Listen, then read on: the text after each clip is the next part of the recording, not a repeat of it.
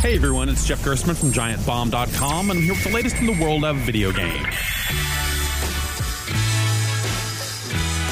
Nintendo's been dipping its toes in the mobile business for a little bit now, but it's about to get a lot more serious. Shigeru Miyamoto, the creator of Mario himself, walked out onto Apple's stage at the company's iPhone 7 reveal event to announce that a new Mario game would be debuting on iOS.